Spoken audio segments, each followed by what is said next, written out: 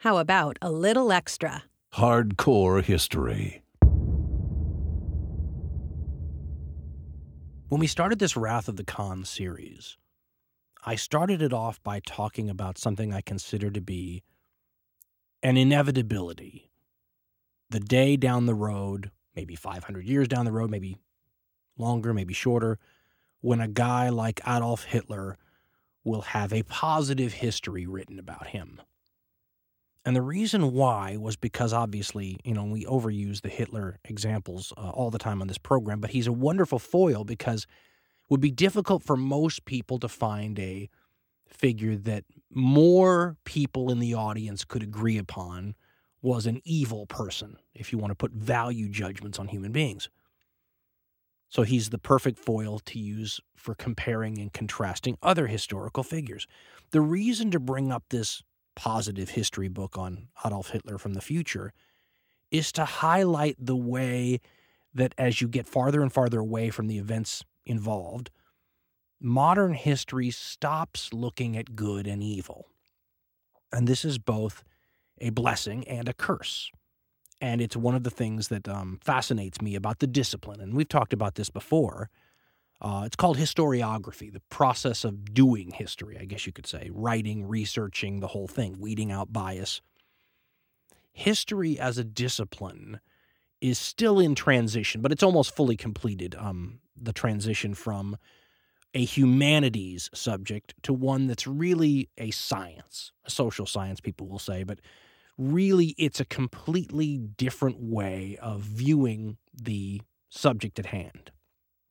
Once upon a time, as we've said before, history as a college course was put in the category with other very human-oriented subjects that are difficult to nail down.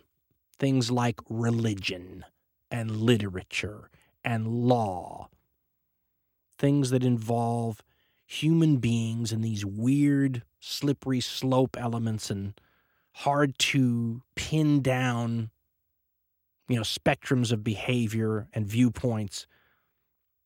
Nowadays, history belongs with things like archaeology and anthropology. It's much more data-oriented and much less value-oriented than it used to be. The pluses of this are easy to nail down.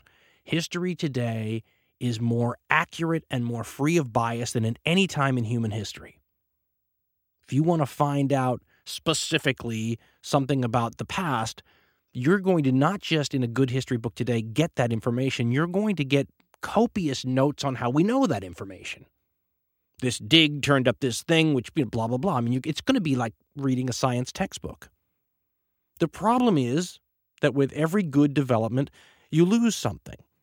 Modern historians might say you lose bias. The problem is that bias can be rephrased with another term that is a lot less biased.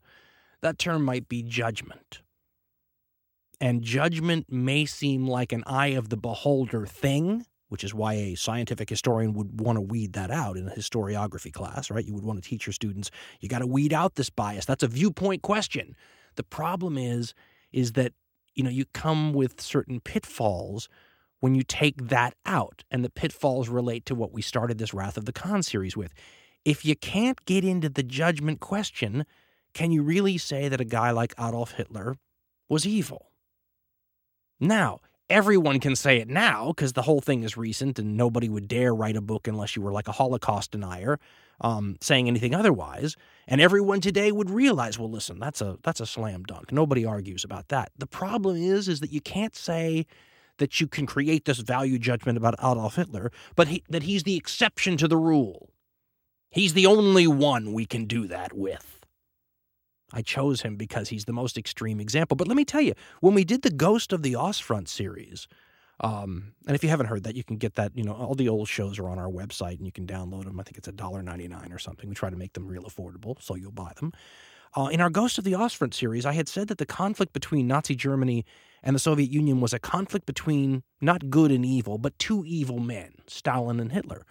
And I got angry letters from some modern Russians saying, how dare you say Stalin was evil? Stalin wasn't evil. Stalin was a great hero, blah, blah, blah. I mean, in other words, right there, showing something that's a judgment bias from an American.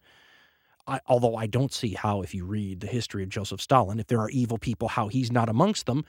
But even that is something right there that a modern scientific historian, which I am not, by the way, would say, that's why you can't get into the whole question of good and evil, Dan. You make a judgment call and you make it from your viewpoint. This is why when you go read, say, histories the Japanese school kids learn, and they learn about their country's involvement in the Second World War, and they are often not taught many of the atrocities that those school children in China or in the West will learn that the Japanese army participated in. That's pretty normal, isn't it? History from the point of view of the beholder, right? And that's what scientific historians are all about weeding out. You try to get a non-biased, culturally neutral, history. And as I said, you get better histories in many respects that way, but you create anomalies. An anomaly like not being able to say Adolf Hitler was evil. And we started off the Wrath of the Khan series by discussing the inevitable book that will come out one day, the Adolf Hitler's Good Points book. And as shocking as that is, realize that there have been many Adolf Hitlers throughout history, and the vast majority of them have been subjected to now the alternative treatment, the good side, the upside. You see this with empires like the Romans, for example. The ancient Romans, Republican Romans, finally the Roman Empire after that, was something that people like the Victorian British admired. They admired them because in their eyes, empire was not a bad word, and you could find all sorts of upsides to empire, and you kind of had to if you were British during the 19th century because you were sort of obliquely defending your own empire when you did that. Look at the values of empire. Look at the values that one standard that, when Rome takes over all these other separate states, now you can have a single currency. Now you can have trade routes, with standard weights and measurements and, all these kinds of things. The benefits of empire, as they're known. The problem is that there's another viewpoint to that Roman story, and it's the story of everybody that Rome took over to create that wonderful peace that people like the Victorian English, the British, used to, celebrate. It's a point of view thing, isn't it? And you can see the ebb and flow of historical figures based on who's writing the works and how much they like or dislike the figures. Alexander the Great was a very unpopular guy in a lot of histories until the Romans came around and lionized him. And they lionized him because they liked conquerors who created empires, because that's what they were doing too. Again, history written, with a judgment involved. And modern history is an attempt to weed out those biases. But as I said, then you get into these weird things where you can't say Adolf Hitler was a bad guy. Which brings me to a guy like Genghis Khan. Now, when history was still more of a humanities-oriented subject, people had no problem saying Genghis Khan was a bad dude.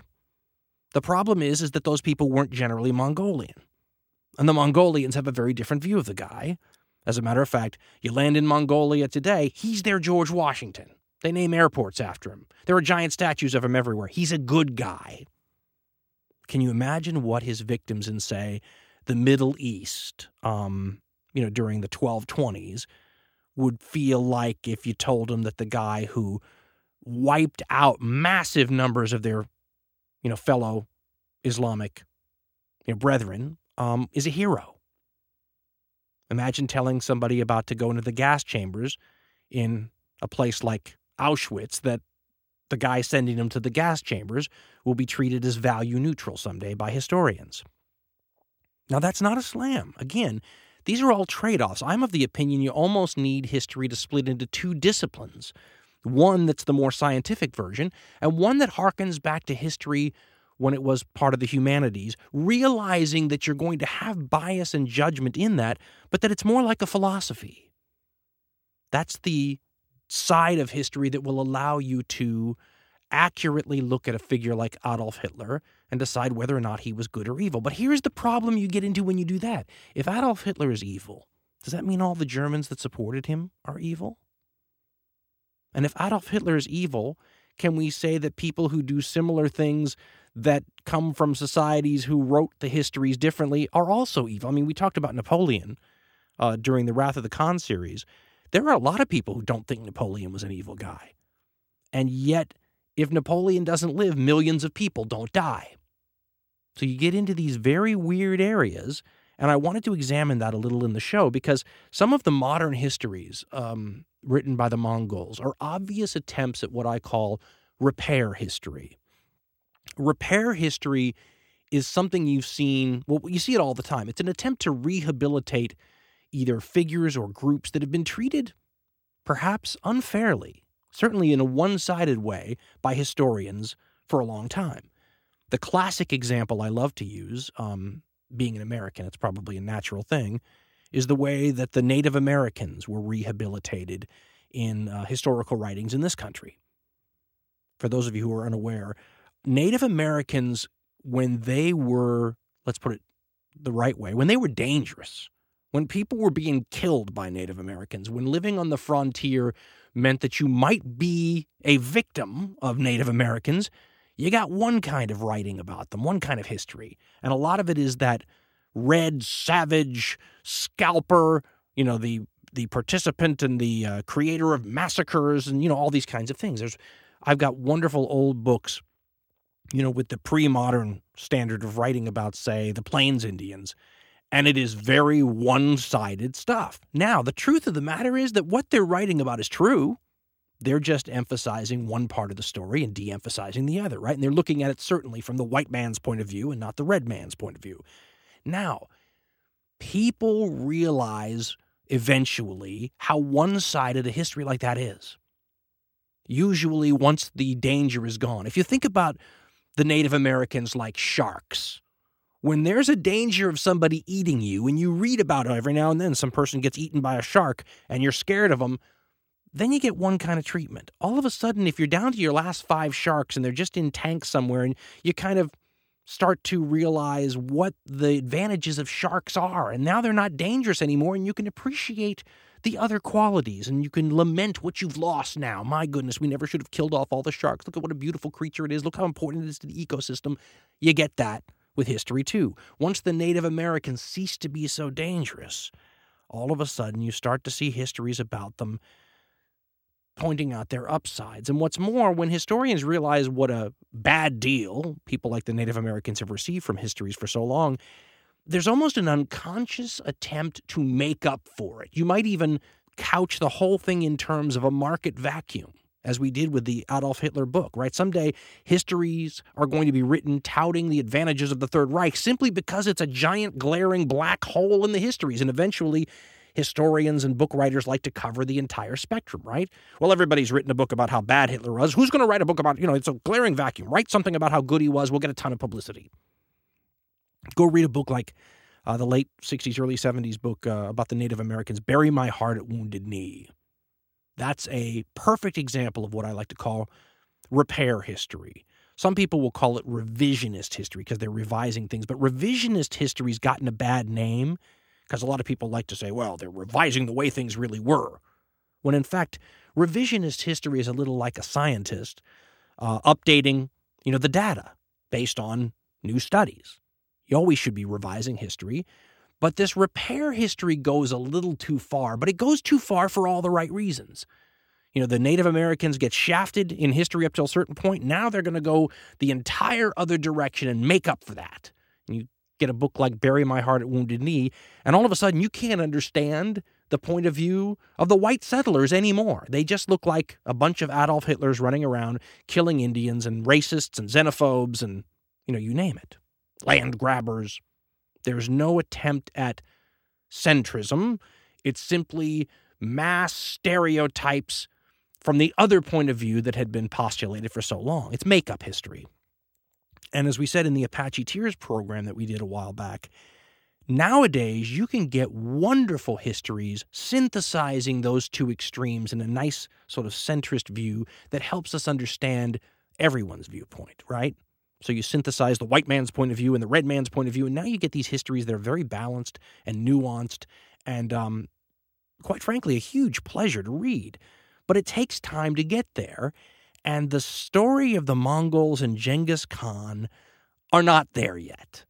They got the treatment later, and so they're still in the bury my heart at Wounded Knee stage. If you read some of the latest books on the Mongols, which, by the way, if you read what it says about the authors at the end of them, they're often given awards by the Mongolian government now for what are seen as more equal, fair treatments of the Mongolian national figures in the story.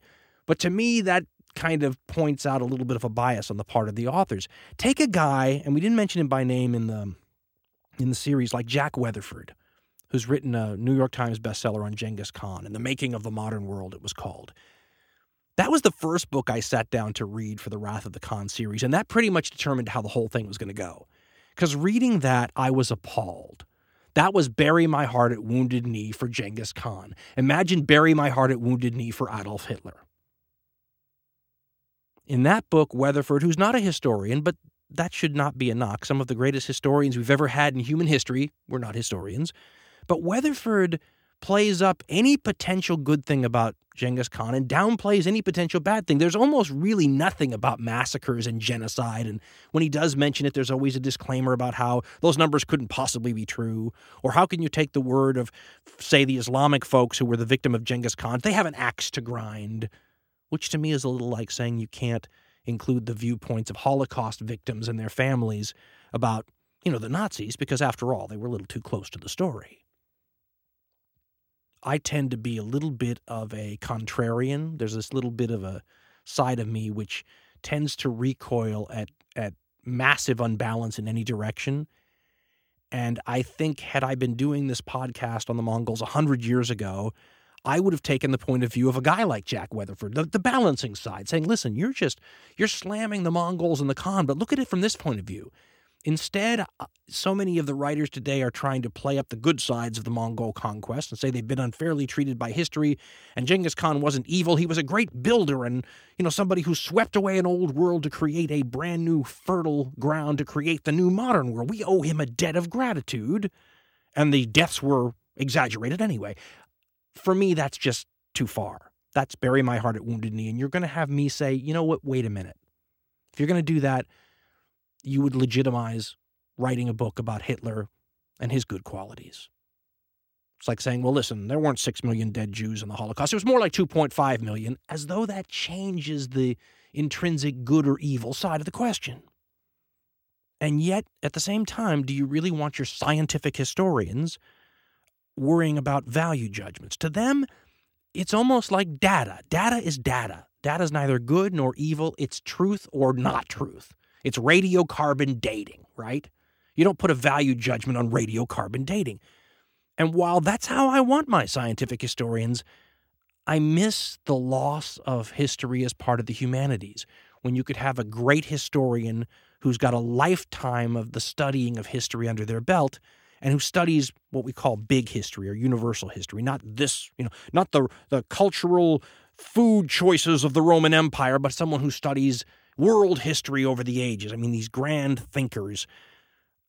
I think we miss out not having those people to help us make sense of these very complex questions like good or evil or the progression of the human species in terms of, are we moving towards anything better or are things just more like the way they've always been? You need someone who can talk about history and label evil as evil when they see it. Now, the other question that fascinated me, and again, it's related to the same thing, this idea of what I call, there is no official name for this, but the historical arsonist. This idea that and this goes to by the way, the non-scientific historians. This is part of the legacy of the past where those people, and again, this is what scientific historians try to stay away from, where those people will try to create some sort of good narrative for why these killers who literally roll across the landscape like a scythe, wiping out populations in what we would definitely term genocide today, why that was a good thing. They sweep away the old deadwood of stagnant civilizations to, like a roto-rooter sweeping out clogs in a drain to once again open up the flow of changes so that, we could progress to the next stage of human development. I've always found this to be a very weird idea anyway, but it's hugely popular and has been used over the ages. And I got a very interesting email from someone once the series was completed, saying, how do the people who make a statement like that, how do they know that we wouldn't be in an even better place today had all those people not died and those civilizations been so trashed and those, great work. I mean, look at what happened to Baghdad, for example, in the famous sacking by the Mongol Hulagu and the destruction of the scholars and all of the texts and the scrolls and all of this, accrued knowledge. Maybe things would be better today had not Islamic civilization suffered such a loss back then. And when I got that email, I instantly thought back to the First World War, where there was quite a bit of talk after that about how many fabulously talented people had been killed in the war, how many great poets and people who were involved in literature and budding scientists and all these things, and how much world culture and development might have lost on those battlefields had those people not died and instead lived to, do whatever it was they were fated to do in history. The old line we always say is, well, maybe somebody there had the cure for cancer. Considering what we know about cancer, I doubt that, but you get my point. Can you really say that it swept out the deadwood when you don't exactly know what might have happened had the deadwood not been swept out? Might have been some diamonds in the deadwood rough. So that historical arsonism thing always seemed to me a little like my favorite line. We've used it before, but shooting an arrow and painting a bullseye around it afterwards. It's sort of an after effect where you go, well, listen, the Roman Empire, of course lots of people died and civilizations were wiped out and the freedom of those individual people were destroyed. But look at how much the Roman Empire pushes history forward. And without them, think about where we might be. And of course, we don't know where we would be. We simply can state that the data says that the Romans killed a lot of people while they did all these things. So when you talk about Genghis Khan and you talk about trade routes and you talk about the improvement in commerce and communication between East and West and all these things, without factoring in the cost and then asking yourself whether or not that's worth it, it's very difficult to quantify how much that helped the world. What many of these writers recently writing about the great Khan would say is that, listen, those dead people are of no concern or difference to you now. If 50,000 less Chinese people were killed in Genghis Khan's conquest, you don't know anything about them. They don't affect your life. But let me tell you, the exchanges between East and West of technology still affect you today. What if there'd been no Renaissance? That kind of thing. And what this email writer had pointed out was you don't know what those 50,000 extra Chinese might have contained in terms of people who would move human thought and society and philosophy and culture forward. I thought that was a great point. So that's how we kind of came up with the spine for this Mongol series. The spine, by the way, is what we call the sub-theme that we sort of anchor the program on. The program itself, though, is something that developed out of almost a stray comment I made once or twice about a long-term intention on my part to do a countdown show. A countdown show sort of based on what some of the sports channels do. I always try to point out to people that the sports channels and the various sports like the NFL, football folks, they know how to teach history in a way that people find fascinating because they teach history all the time. But the people who are the audience, the target audience, don't realize that that's what they're learning. And one of the ways, for example, that a sports channel like ESPN and the NFL will teach the history of the NFL is they'll have these wonderful top 10 programs, the top 10 greatest linebackers of all time. And you will watch these clips and these people arguing over who belongs on the list, and you'll be learning history and the background of the NFL without even knowing that's what you're doing. It's one of the things I always try to tell people. You can teach history and make it fascinating. You just have to do it the way, for example, the sports channels teach the history of these sports. So I had said that I wanted to do a top 10 greatest armies list, in my opinion, the Dan Carlin version. And somewhere along the line, I violated the number one rule of top 10 lists, and that's don't tell everybody what your number one choice is until the show is revealed, right? That's like the moment where the curtain comes up and everybody, drum roll, please. And of course, Dan Carlin violates that major rule under intense and persistent and extended questioning on the parts of very curious listeners. I let the cat out of the bag and told everybody that I thought the Mongols were the number one army on my list of all time. Now, there's an interesting thing when you think about that for a second. The interesting thing, number one, is that that's no big deal. That you get a group of military historians together today, ask them for their top 10 list, and 90% of them or more are going to have the Mongols somewhere, not just on their top 10 list, but somewhere in the top 5 positions. There's probably broad disagreement over where they belong, number 1, number 2, number 5. But nobody's going to think it's strange if the Mongols are in the top 5. And as a matter of fact, there might be some raised eyebrows if someone didn't have them in the top 5. That's how widespread the consensus is right now, that the Mongols were an absolute benchmark in the history of military science. Now, what's fascinating is how that is a complete 180-degree turnaround from just 40 or 50 years ago. 40 or 50 years ago, if you got the military historians around the world together and asked them for their top 10 list, I bet you 90% of them don't have the Mongols on their list at all. And again, what's interesting about that is I bet you most of the other armies on their list are exactly the same as modern military historians. By and large, they're all going to have Alexander's army on there, Caesar's army on there, Napoleon's on there. Not much change over the past 5 or 4 decades. These Mongols will be an exception because it's only in the last 30 or so years, really the 1980s were when the big breakthrough happened, and it happened fast, have people come to grips with the idea that the Mongols won their battles due to sophistication. You know, there's a ethnocentric, isn't that a wonderful word, ethnocentric stereotype about these armies from the East, whether they be Huns, Mongols, Chinese, or anything, that they win their battle the way, locusts win their battle against wheat. They just show up in huge swarms and overwhelm you. The old stereotype when you fight these East Asian armies is they have more people than you have arrows or bullets to kill them with. As late as the Korean War in 1950, 1951, you still see the same stereotype. The Chinese aren't sophisticated tactically. They use human wave attacks because they don't care anything about human life, and they'll just overwhelm you with numbers. And if that's how you fight, well, then you don't add anything to the sophistication and development of military science. There's no science to that. That's just overwhelming via numbers. And that's one of the ways historians 100 years ago and 50 years ago thought the Mongols did what they did. You can go read maybe the most important military work in Western military history. Clausewitz's On War. That's debatable, but certainly he's one of the major works. Clausewitz was a Napoleonic-era German officer, and he wrote about warfare in a way that's made his work a pillar of Western military thought. In a book hundreds of pages long, the guy mentions Mongol warfare 3 times. Less than 8 sentences. And he credits their victories to 2 things. 1, numbers.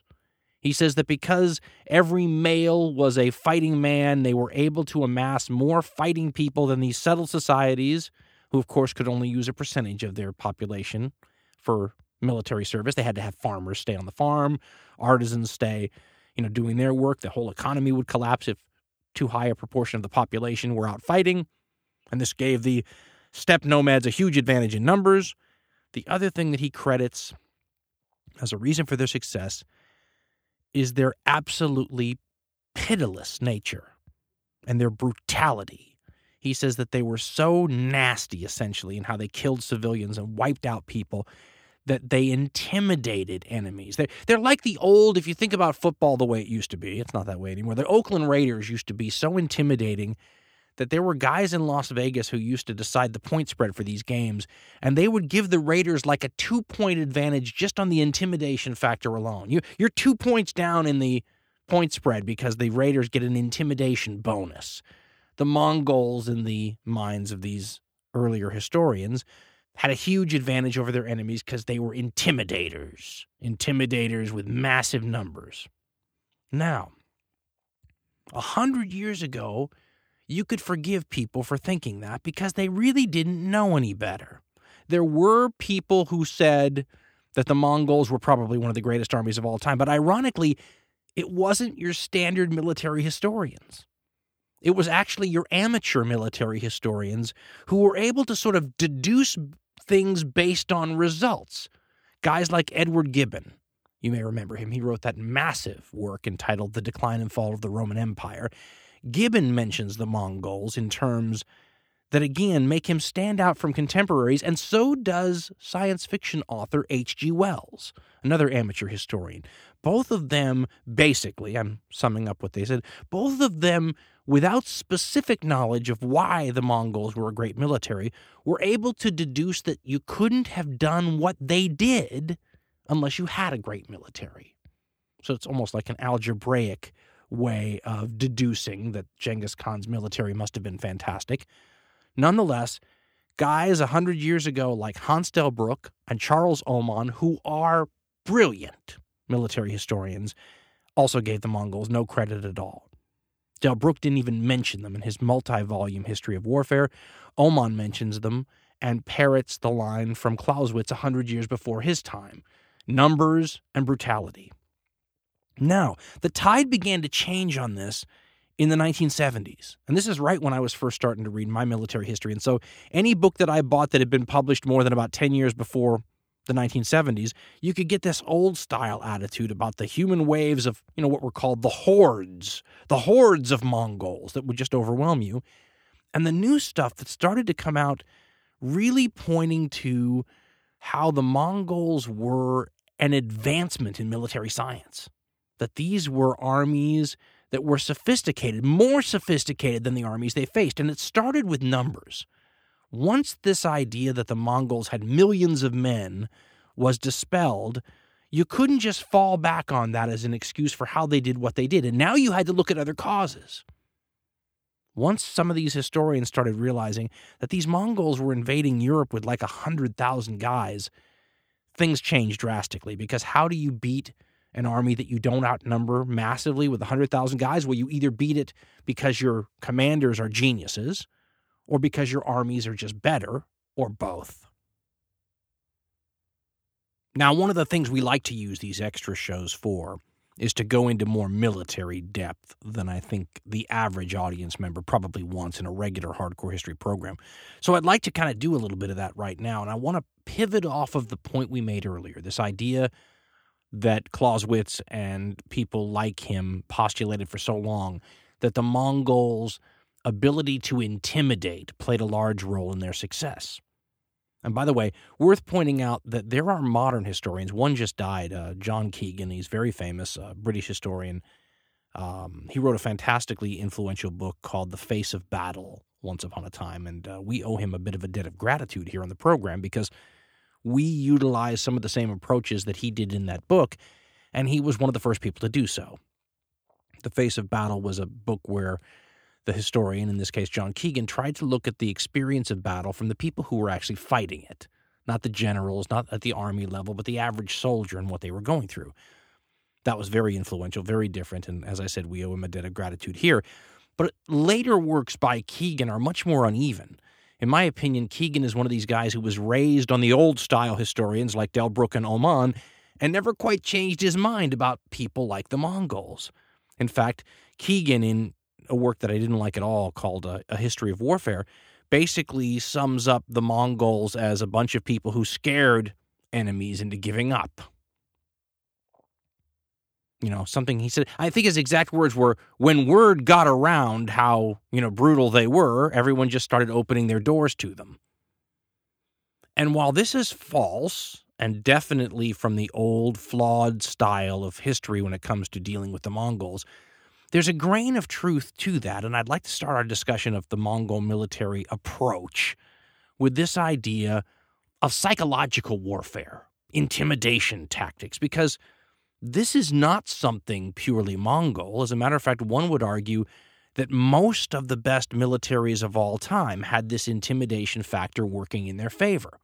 Now, sometimes it's a byproduct of success, right? You conquer a bunch of people, you don't have to play up how nasty and dangerous you are.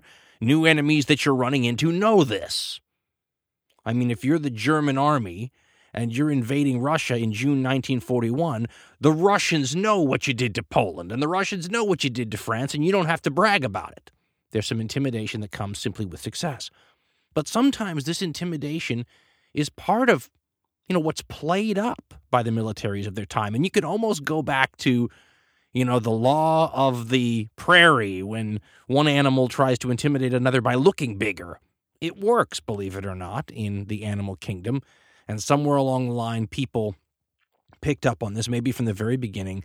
And you can see some of the great militaries of all time that make a science of this intimidation and psychological warfare. For example, we talked about it when we discussed the Assyrians in the podcast Judgment at Nineveh. We talked about how the Assyrians were so brutal, and yet historians for so long considered them to be a bunch of sadists, because it's one thing to be brutal. That's a pretty human trait, after all. It's another thing to brag about it the way the Assyrians did. And historians for the longest time couldn't get over the fact that the Assyrians wouldn't just do these horrible things to conquered cities, like impale the people in the city on stakes and flay them alive, which is to cut their skin off of them, and then nail the skin to the walls and create these giant mounds of heads.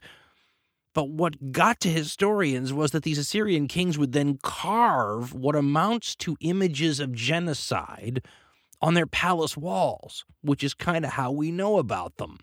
The combination of the Assyrian kings bragging proudly about what they did to these cities, combined with the walls that have fallen into our hands as these places have been excavated, create a situation where the Assyrians appear to be sadists who are proud of their crimes.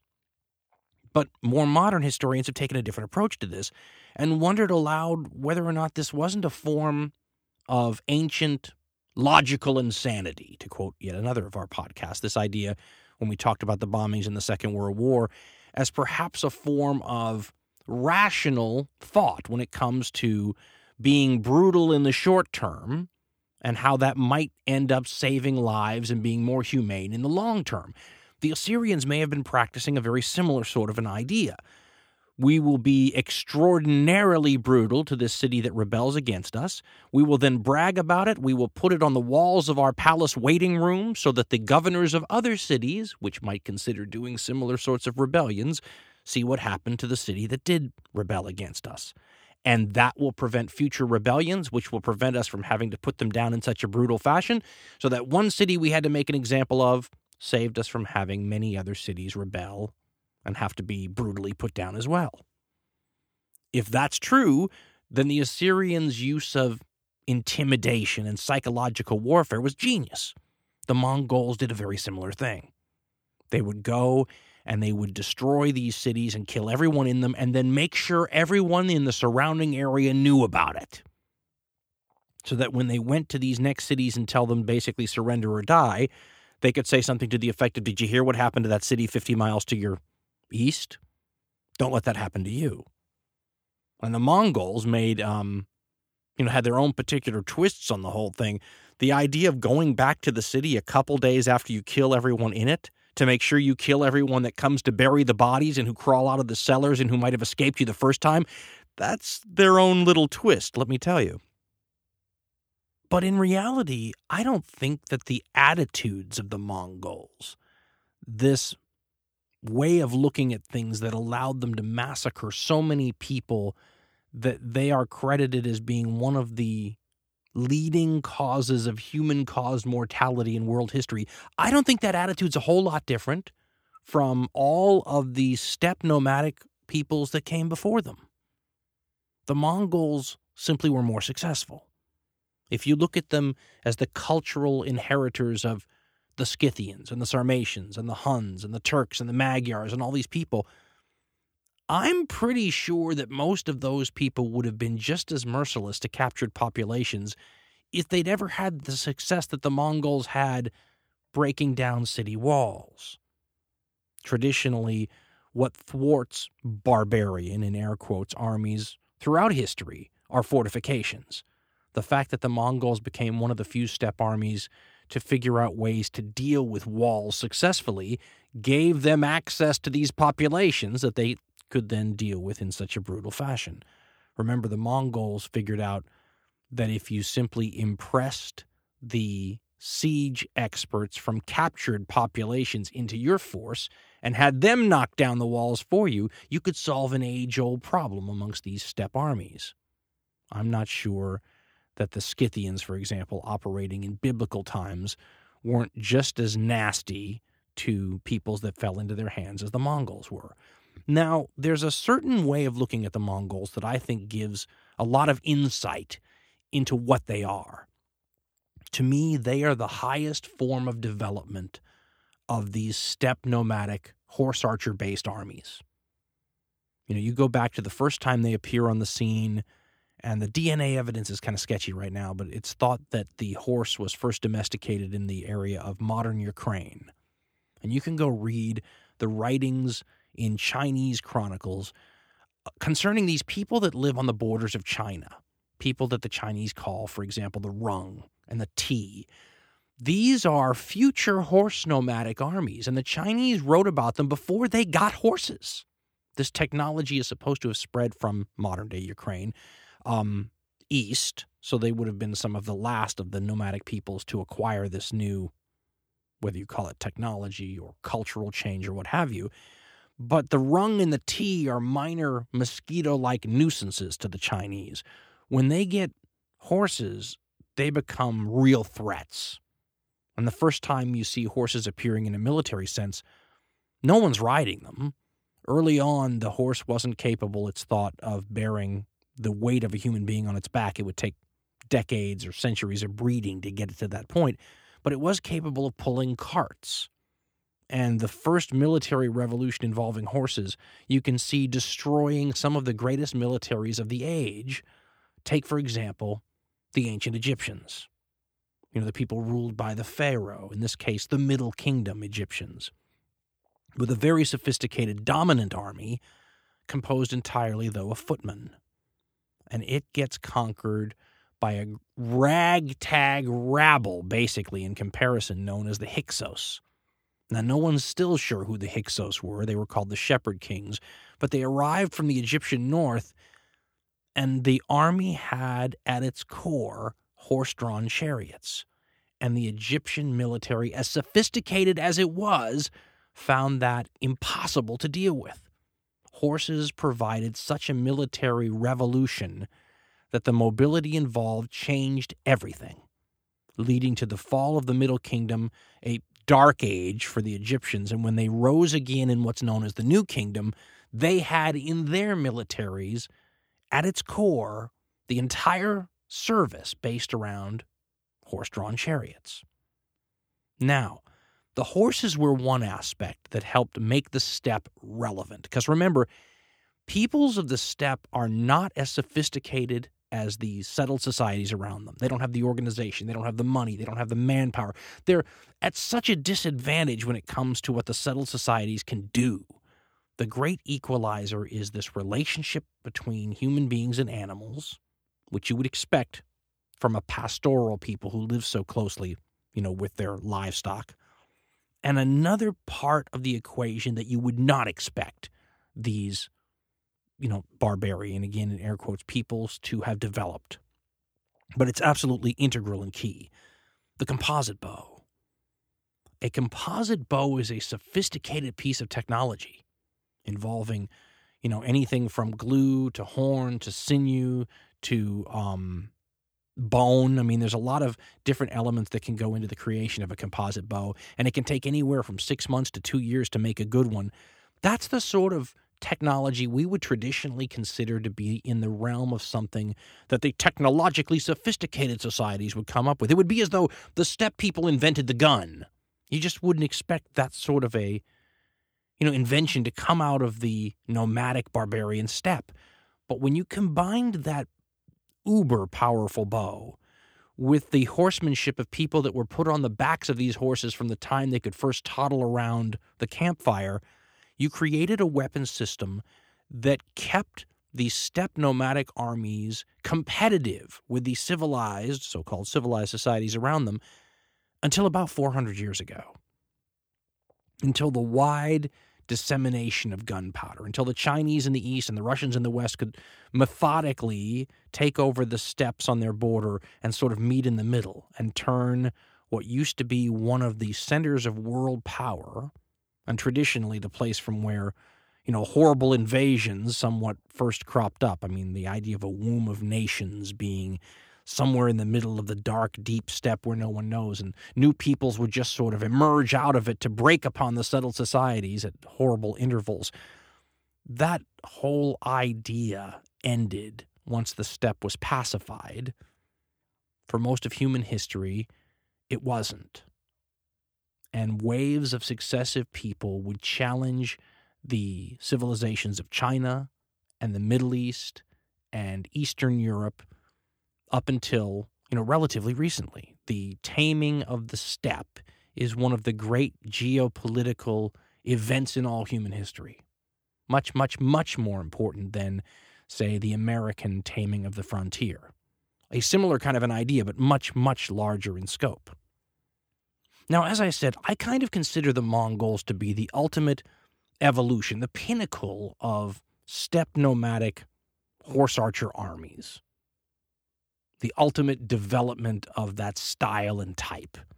If you compare them to their cultural ancestors from biblical times like the Scythians and the Xiongnu over in China, you see vast similarities. After all these armies are based upon the same core element, the same basic unit, the light cavalry horse archer, fighting probably in a very similar way to the way they fought 2,000 years before the Mongol horsemen broke out of the Eurasian steppe. That sort of weapon system had been pretty much perfected from a very early time period. It's how that light cavalry horse archer, though, was integrated into the army as a whole, and how that army was organized, and, other elements of things that incorporated technological changes that people, since biblical times, had been exposed to, that made the army more of an evolutionary, different force than what the Scythians, for example, were putting in the field in 800 BCE. For example, take into account what the steppe people are fighting and realize, which I imagine you already do, how much the enemy that you fight on a daily basis influences how you fight. One of the truisms of military tactics and strategy is that any advantage you have over your adversary is temporary, and that they will learn how to adapt over time as they continue to fight you. The same is true for the steppe people. They were not immune to learning, from the people they fought. Not just that, they got much of their equipment from the people they fought. Take, for example, armor, and how much of a difference this would have made over time. And it's one of the major changes you can easily point to if you were to bring a Scythian army from 700 or 800 BCE, in your time machine and put it on one side of the field of battle, and then bring Genghis Khan's Mongols from 1200 AD, CE to the other side of the battlefield. You're going to notice that the Mongols have a heck of a lot more armor. Historians think maybe 5% of those early Scythian armies may have been armored nobles, people intending to charge the enemy, maybe involve themselves in hand-to-hand combat with an unbroken foe. The Mongols may have had up to 40% of their total force. That was certainly the optimum level that they prescribed. They wanted to have 40% of their force armored, some of whom would be on armored horses. Now, some of this armor would have been made in the steppes by people who utilized local products to create it. The armor was often known as lamelier, and it was layered, sometimes metal scales like a fish, but sometimes leather scales, that were hardened with pitch and other products, boiled, and provided a homegrown, self-protective measure of a kind that you would see in the Huns and the Sarmatians and the Scythians. As a matter of fact, the Scythians may have been using a very similar kind of armor 2,000 years before the Mongols, just not as widely or in as, significant numbers. Not just that, the Mongols were the inheritors of several civilizations between their time and the time of the Scythians, all of whom would get subtle differences, infused into their militaries based on who they were fighting and what they were learning from their foes. Take, for example, maybe the most important people between the Scythians and the Mongols, the Turks, an underrated group of people who were at the height of their power probably between 500 and 800 AD CE, a people that probably can be given credit for infusing modern organization onto these steppe armies, the better of the steppe armies anyway. In other words, if you looked at the Scythians from 700 BCE, you probably saw a group of people that was, on the battlefield in somewhat of a randomized horde kind of formation. whereas by the time Genghis Khan and his Mongols take the field, they are divided into, well, their own barbaric versions of what we might call today, battalions and regiments and brigades and corps. And they have almost certainly the Turks to thank for that. But where did the Turks learn about it? Fighting people like the Chinese, who were organized that way themselves. Not just that the Turks were probably, you can't put your finger on this, but probably the ones who first really infused the idea of battlefield signaling into the ideas of the steppe armies, this idea that you could use drums or flags to convey messages across the battlefield to units far away. If you're a sports fan, think about how, sports teams will use signs. Well, on the battlefield, the more sophisticated armies would use signs as well. Think about how much an advantage that would give an army, over a foe that didn't use signs. By the time the Mongols appear on the battlefield, they have a much higher proportion of their troops armored. They're using battlefield signals and signs. They're organized in an almost modern form of unit organization in small units of 100 men in tight little clusters on the battlefield with intervals of spaces between them so that light cavalry horse archers at the right time could ride right between the ranks of the heavier armed troops to get to the front of the battle line, shoot at the enemy, retire through those same alleyways created in the battle line when their arrows were spent or it was time to withdraw them to send the heavy troops in. All this sort of stuff made the Mongols quite a bit more sophisticated than their cultural ancestors of a millennia or two before. One of the other things that certainly differentiated the Mongols from, much earlier steppe armies is the command structure. And you can't emphasize this enough. The old line from, Alexander is supposed to have said one version of it. Genghis Khan's supposed to have said another. This idea that an army of donkeys led by a lion is preferable to an army of lions led by a donkey. And this sort of idea was infused into the Mongol leadership structure from the very lowest level to the very highest level. And those of you who've studied, for example, Roman military history, most people who do that can't say enough good things about people called the centurions. The centurions were like the Roman sergeants, the Roman non-commissioned officer types.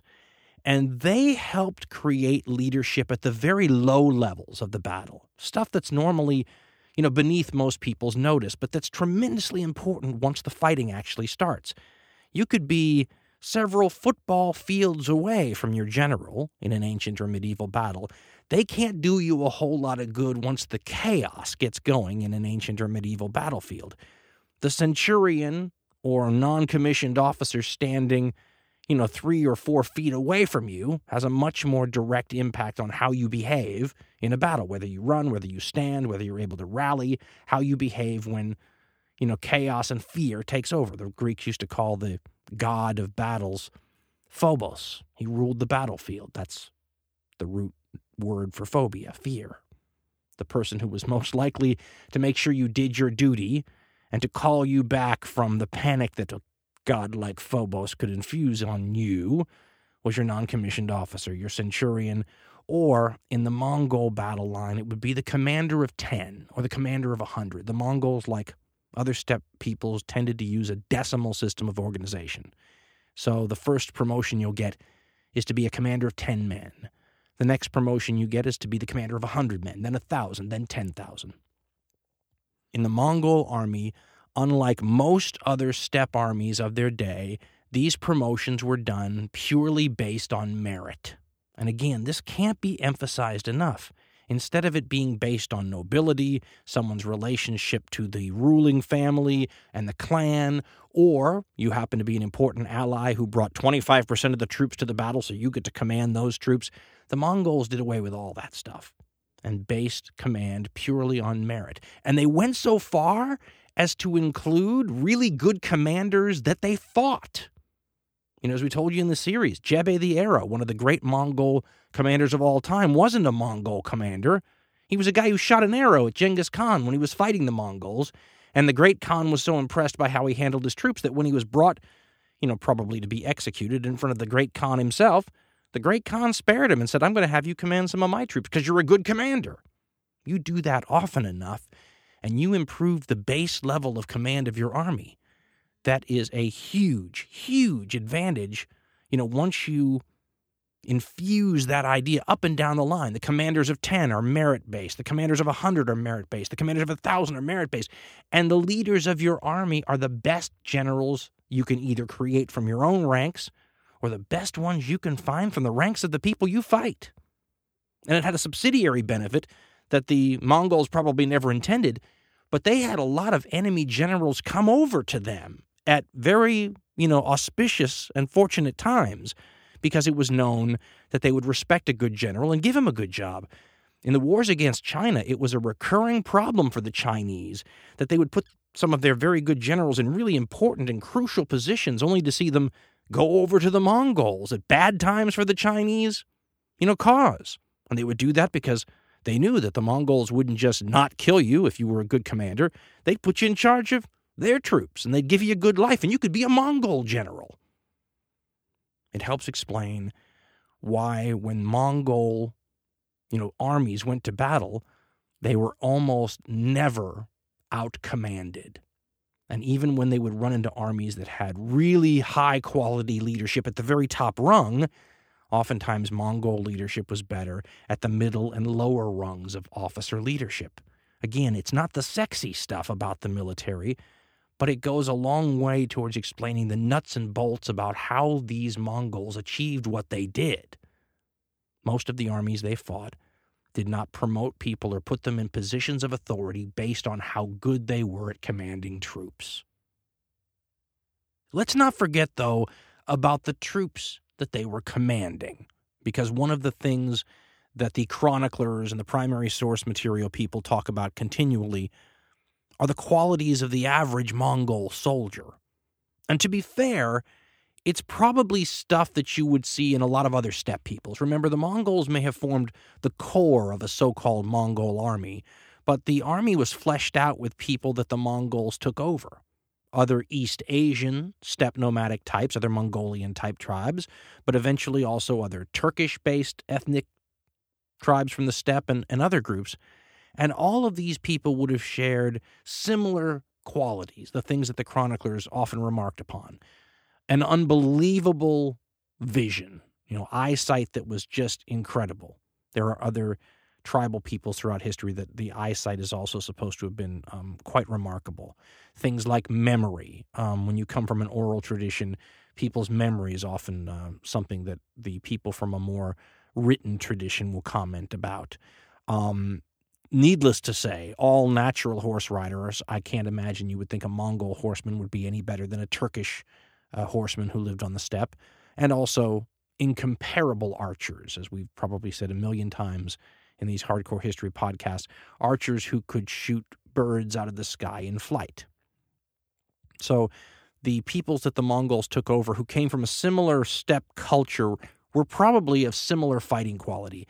What tended to bind them into an even more efficient, amazing soldier was the iron law of the Yasa, this code that Genghis Khan or his descendants put into the Mongol, military handbook, I guess you could say, that was so unforgiving for disobedience or mistakes that if you weren't of a superior quality in terms of carrying out orders or doing what was expected of you, you didn't survive. There are tales of Mongols who were executed for simply taking an extra bowstring out of the royal armory and sticking it in your boot in case your primary bowstring broke. That's a capital offense. Same thing with if you're riding behind another trooper and they drop something and you see it drop and you don't pick it up. That's the death penalty. After a while, whether the person you're talking about is of Mongol descent or Turkish descent or even these Indo-European tribes that were often taken over by the Mongols and then employed as the equivalent of typical steppe soldiery, if you aren't obedient and a very good soldier and do your job as dictated by the Yasa, you aren't going to be around. Now, the Mongols also had a wonderful way to preserve their best troops. They would employ people to catch arrows, is what we used to call it. Cannon fodder is another word. If the Mongols took over a city, not only would they take the people of that city and say, listen, we'll spare you, but we need you to help us fight the city next door that we haven't taken yet. And they would drive the civilians in front of them like a human wave in front of their troops to suck up all the arrows and the stones and the missile weapons that the defenders of this city, maybe people who were friends of the city that had just fallen and whose people were now being used against their walls, they would utilize those civilians as a way to, suck up casualties. On the battlefield, they would do this with newly acquired troops that, were from the armies of enemies who had given up to them. Let the new troops take the brunt of the enemy's attack, put them in the front of the battle line, put the Mongols behind them or on the flanks to exploit opportunities, and when the battle's over, the Mongol armies tended to suffer fewer casualties anyway, and the hidden statistic in the middle of all that is that many of the casualties they did suffer weren't of the ethnic core of Mongols anyway. They were from the arrow catchers and cannon fodder that had been put there just for that purpose. Now, the way the Mongols tended to launch a campaign involved something that every army worth its salt today understands the importance of: reconnaissance. Remember, reconnaissance is scouting, and scouting is important because this becomes, part of the intelligence service. What your commander knows about the enemy, where they are, the lay of the land, and all this stuff is determined by, what the troops you have out ahead of your army see and report back. It's a huge advantage if you have one army doing good reconnaissance and the enemy not. And it's rather astounding when you study history how many ostensibly really good militaries were poor reconnaissance armies. I mean, take a look at the Romans, who get mentioned in any good military conversation in the world. They were pretty bad scouters as a rule and ran into ambushes that they shouldn't have been caught in on a relatively regular basis. The Greeks weren't good scouting troops. The knightly armies of Europe were not good scouting troops. The Mongol commanders would likely have known a ton more about what was going on with the European armies than the European armies would have known about what was going on with the Mongols. When they would send out light cavalry to do this reconnaissance, they would send them out in very large groups, sometimes a whole tumen, 10,000 men in several columns, out into the enemy lands, sowing all kinds of fear and panic by killing individuals that they ran into while allowing some to escape to spread the message. They would magnify the size of their force to scare people, let them think it was bigger than it was. They would make sure that they heard rumors of what had happened to other peoples that they may have known about.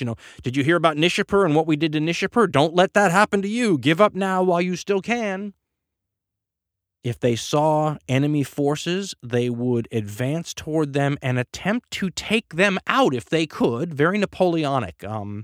Guys like Clausewitz, who had very little respect for steppe nomadic tactics as they understood them, would praise Napoleon to high heaven, not realizing that Napoleon's tactics, which were considered to be so forward-thinking, were but a poor, slower imitation of what guys like Genghis Khan were doing hundreds of years beforehand.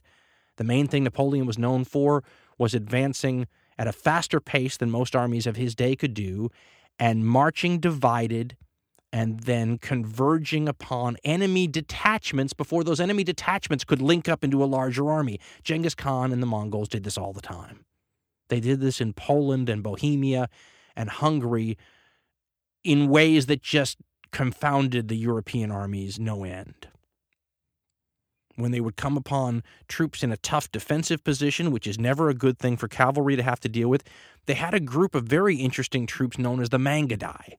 The Mangudai have been called by some historians suicide troops. I'm not sure that's the best name for them. Also, sometimes known as a group of very good actors because they were, in a sense, designed to play a part on the battlefield, and the part was designed to fool the enemy into thinking that they had defeated the Mongols. The way it works is it took advantage of something that is apparently common on battlefields all throughout history. You can infer that it's common by how often troops pursue enemies who run away. I often think of like the animal kingdom and how, you take a cat, for example, or a jungle cat or anything like that. They can't seem to avoid chasing something that's running away. Well, on the battlefield, you see people doing this same thing. Take a look at the Battle of Hastings with William the Conqueror and how that battle literally hinged upon the fact that the Saxons on top of that hill couldn't resist chasing Norman troops that appeared to be running away, even leaving the protection of their wonderful defensive position in order to do so, only to get slaughtered as they ran down the hill and broke formation. All the steppe armies understood this human quality, which is why the light cavalry's famous tactic going back to biblical times is called the feigned flight, the pretend flight, pretending to run away, getting people to pursue them, and then taking advantage of the fact that they're doing what you want them to do. And all this steppe nomadic light cavalry could shoot behind them while someone chased them. So the fact that you were chasing them didn't mean that they weren't killing you while you were doing so. These Mangudai were famous for running up to a tough defensive position, engaging the people in that position, making it look extremely real, and then at a precise signal, turning around, and we're told, doing a great job of acting completely panicked and frightened, turn around and run away at full speed, hoping, and usually succeeding, in getting those people to run out of those prepared, tough, strong defensive positions, chasing this group of people they think is fleeing in order to wipe them out. And the Mangudai, doing what Mongol and other steppe light cavalry also did, would attempt to take their pursuers into rough ground, uneven terrain, wooded country, wherever it took that would break up their formation even more, and hopefully run them right into an ambush. Certainly to tire them out and get them in a position where they're strung out so a counterattack can smash them. The Mangudai are just one of the elements in a Mongol commander's toolbox that would help them deal with whatever given situation they ran into.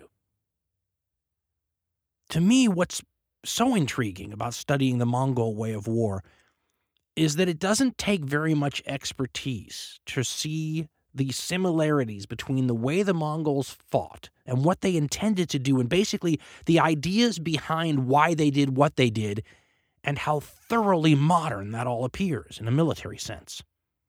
In fact, there are historians who can trace the direct connection between Genghis Khan and modern military thinking. This is part of the reason why it's hard for me to respect historians like the late John Keegan, because John Keegan, in the same way that Clausewitz would praise Napoleon, but not realize that Napoleon was a cheap imitator of Genghis Khan, John Keegan will praise, the Germans in the Second World War, for example, for their so-called Blitzkrieg doctrine, without realizing the debt of gratitude that the German high command owes to Genghis Khan as well. People that I consider to be better military historians, like Richard A. Gabriel, trace this development directly.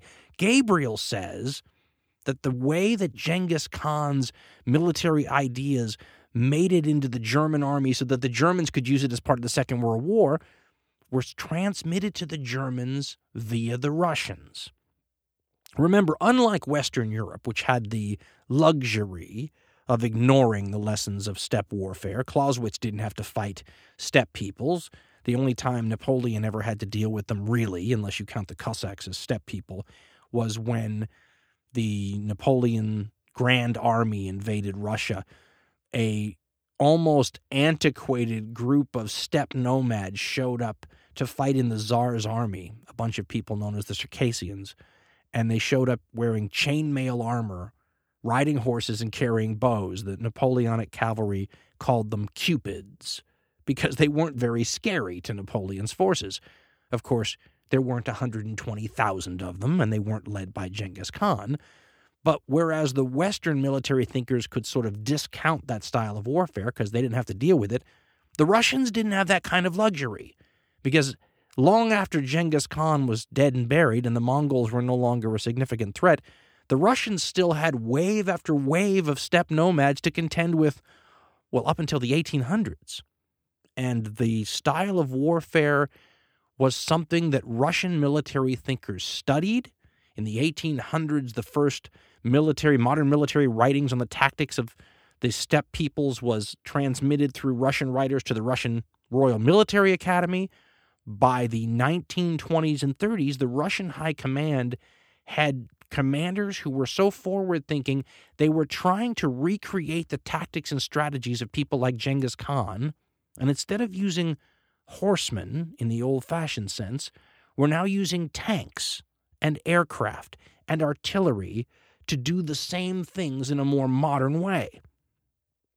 Gabriel describes this as the recreation of the Mongol army in a modern military sense. He describes this as the solution to the problems created by the First World War, when all of a sudden mobility seemed to be a thing of the past. Trenches, barbed wire, machine guns, and all this seemed to have relegated maneuver warfare to something from the history textbooks. And Gabriel says the Soviets figured out how you get around that. And it dates back to the Genghis Khan way of war. Gabriel writes, quote, "Only the Soviets saw the problem correctly. In the Soviet view, the problem was not achieving a breakthrough against in-depth defenses, something that had been done many times during the course of the war, nor was the problem only one of surprise, which under most conditions was a temporary circumstance that was quickly lost if the offensive could not be sustained. To the Soviets, the problem of modern warfare came down to the seizure and maintenance of the offensive over a long period of time, so that the continuing battles at the tactical level were but means to the larger strategic goal of destroying the enemy's will to resist across the whole spectrum of his forces. In short, the Soviets were the only ones to develop a concept of war that incorporated both strategic and tactical dimensions. This," he writes, "is the concept of deep battle, incorporated in the field regulations of 1936. It was the brainchild," he writes, "of Marshal, after his promotion, Tukhachevsky, Chief of Staff of the Red Army."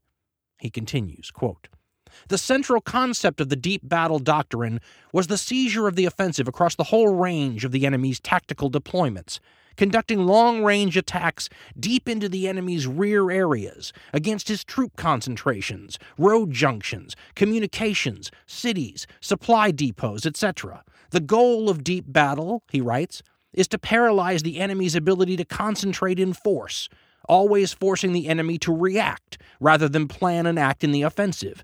This is, of course," he says, "the Mongol practice of war in the strategic sense, a sense that also guides its tactical application. The Soviet emphasis on surprise, maneuver over long distances, maintaining the offensive, and striking the enemy in depth all have their origins in the Mongol experience. Likewise," he says, "the Soviet use of fire to prepare for the assault, the reliance on tank columns, and the stress upon maneuver, encirclement, and annihilation of the enemy wherever he can be brought to battle. By 1937, Gabriel says, the Russians had recreated the Mongol army in a doctrinal and tactical sense, and had designed and deployed new equipment, primarily the tank, combat support fighters, trucks to transport infantry, and radios to command units in prearranged battle drills to support this doctrine. The stimulus for this revolution in military thinking," he says, "can be traced to Ivanin's analysis of methods of the Mongol armies." End quote.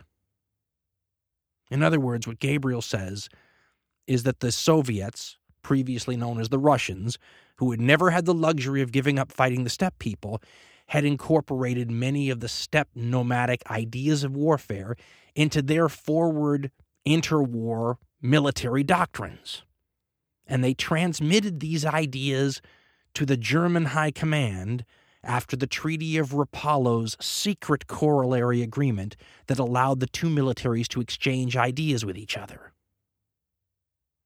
The Treaty of Rapallo, as every World War II buff knows, was one of many treaties that ended the First World War, but this one was between the Soviet Union and Germany, and the secret corollary that was signed and not found out about till later was one that allowed the Germans to circumvent the restrictions on warfare that had been imposed on them by the Versailles Treaty. Couldn't have an army of more than 100,000 men, couldn't have submarines, couldn't have tanks, couldn't have aircraft.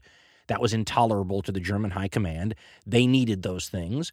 The new Soviet Union needed things too, so the two of them worked together secretly in military cooperation. And one of the things that happened due to this cooperation is that the Germans were exposed to these ideas that the very forward-thinking Red Army was developing, including these doctrines that would help the Germans flesh out what would eventually become known, correctly or incorrectly, as Blitzkrieg. these ideas that go back to, steppe warfare. And ironically, of course, in June 1941, the German High Command will use some of those tactics and strategies and doctrines against the very people who transmitted that knowledge to them in the 1920s. Also ironic, if Stalin hadn't wiped out his entire officer corps in the late 1930s, the Russians would have been using Genghis Khan's tactics against the Germans when the Germans invaded the Soviet Union. How far ahead of its day were Genghis Khan's tactics, strategies, and doctrines? Well, historian John Lawrence, in his book The History of Russia, wrote this, quote, "The Mongols, at their best, could probably have beaten any army that Europe put into the field before the invention of the breech-loading rifle." End quote. Let me just point out that the breech-loading rifle did not come into widespread use in Europe until the 1860s and 1870s.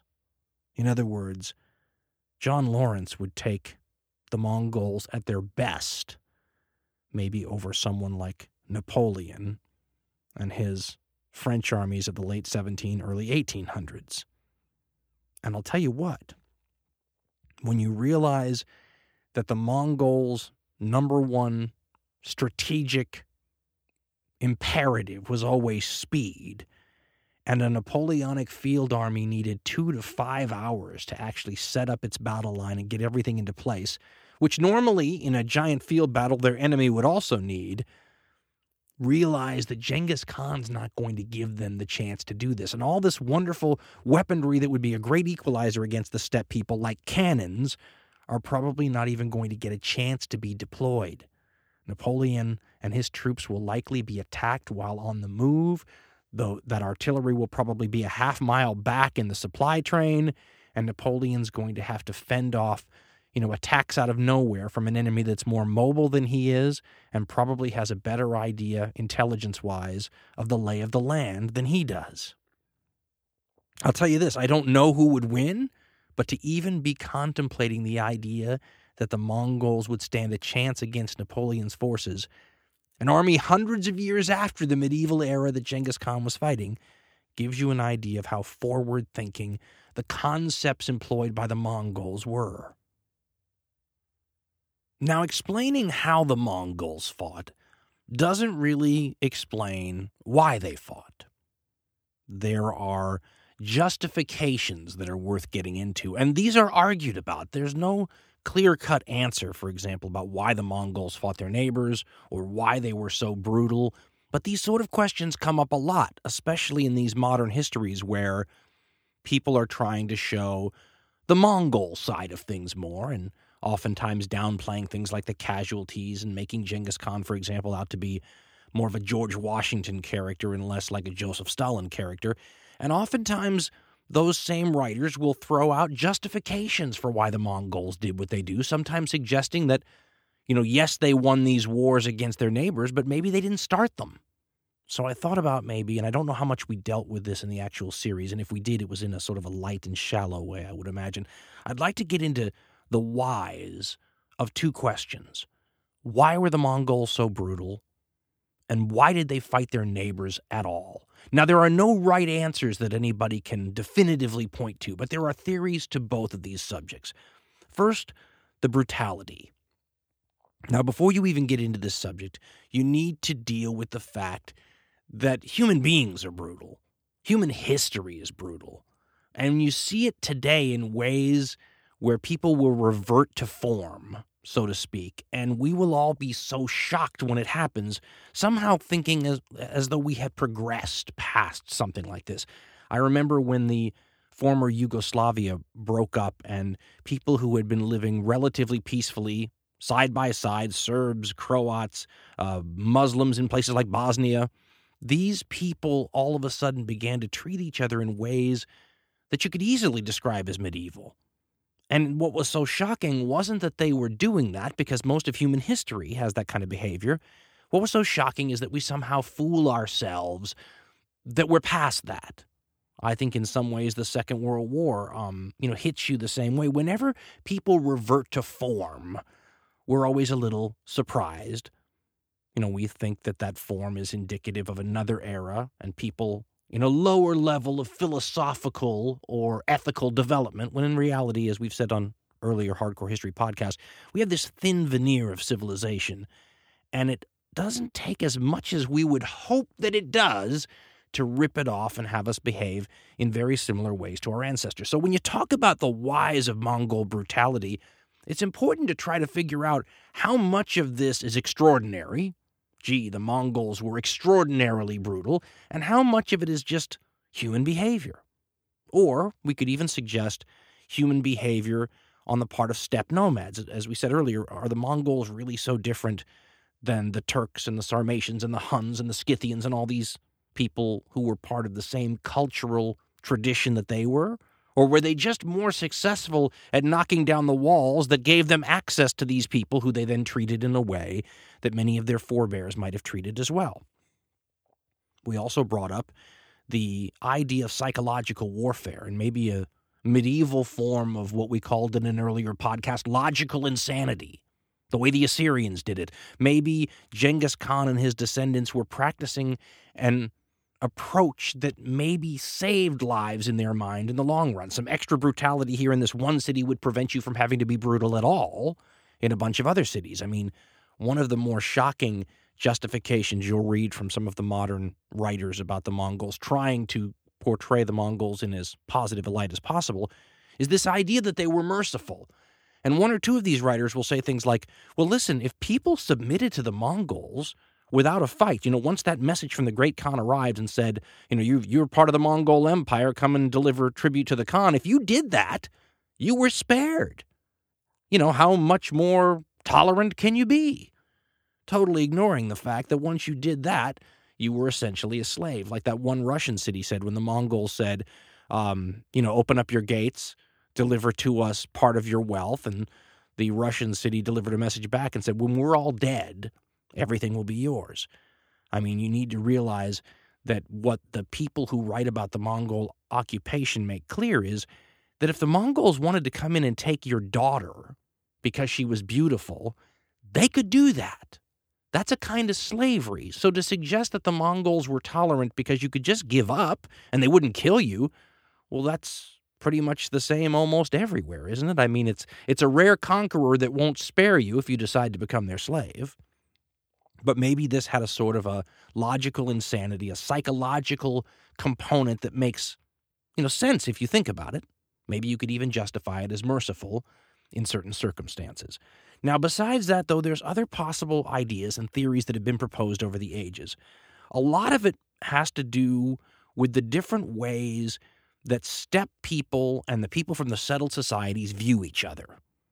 Now, anyone who studies even modern propaganda in wartime understands that the dehumanization of your opponents is a key feature in propaganda, in getting people to become, more excited, more fanatical about waging war. It's a lot easier to kill people if you dehumanize them first. Look at the way the Nazis turned Jews, Gypsies, Slavs, all those people into subhumans. Well, a lot of historians have suggested over the ages that the people in the settled societies and the people of the steppe didn't always, or maybe most of the time, view their opposing number as totally human. The steppe people were always viewed as some kinds of bandits and brigands and fleas and all sorts of things. I mean, you can even go look at the way the Chinese portray them in movies and whatnot. Bandits, outlaws. But the people of the steppe had a very weird, twisted view of the people in settled societies, too. They almost seem to have seen them as livestock. That's the way some historians portray it. Or that Genghis Khan and his descendants often saw people who tilled the land as no better than slaves. Some of these stories you read will talk about the Mongols discussing, and probably doing in many cases, eliminating whole human populations simply to allow the land to revert back to pasturage. Somebody wrote me after the series was completed and said they'd found some statistic somewhere that suggested that because of the massive number of lives snuffed out as a part of the Mongol conquest, a giant amount, I don't remember what the exact number was, but a giant amount of carbon was removed from being dispersed into the Earth's atmosphere, sort of making Genghis Khan out to be, one of the green conquerors because he eliminated so much of human-caused pollution from the environment. That's a very weird way of looking at it, but not that dissimilar to the way some of these modern, writings about the Great Khan sort of portray him, trying to find all these little pluses you could throw into the equation that might modify the way we've traditionally seen the Great Khan. When you hear that interesting line from Genghis Khan's son, Ogadai, that he's supposed to have said to the Chinese advisor of Genghis Khan, Genghis was trying to decide what to do with one of these Chinese cities they took, and his generals were advising that they should just wipe out all the people and destroy all of the walls and the city and the streets and all those things, because this whole area would be better used for pasturage for the Mongol horses. And the Chinese advisor, as we said in the show, was trying to explain to the Great Khan the advantages of leaving these people alive. You couldn't just say, well, please don't kill them. That would be wrong. You have to explain to him why it's good for him to leave these people alive.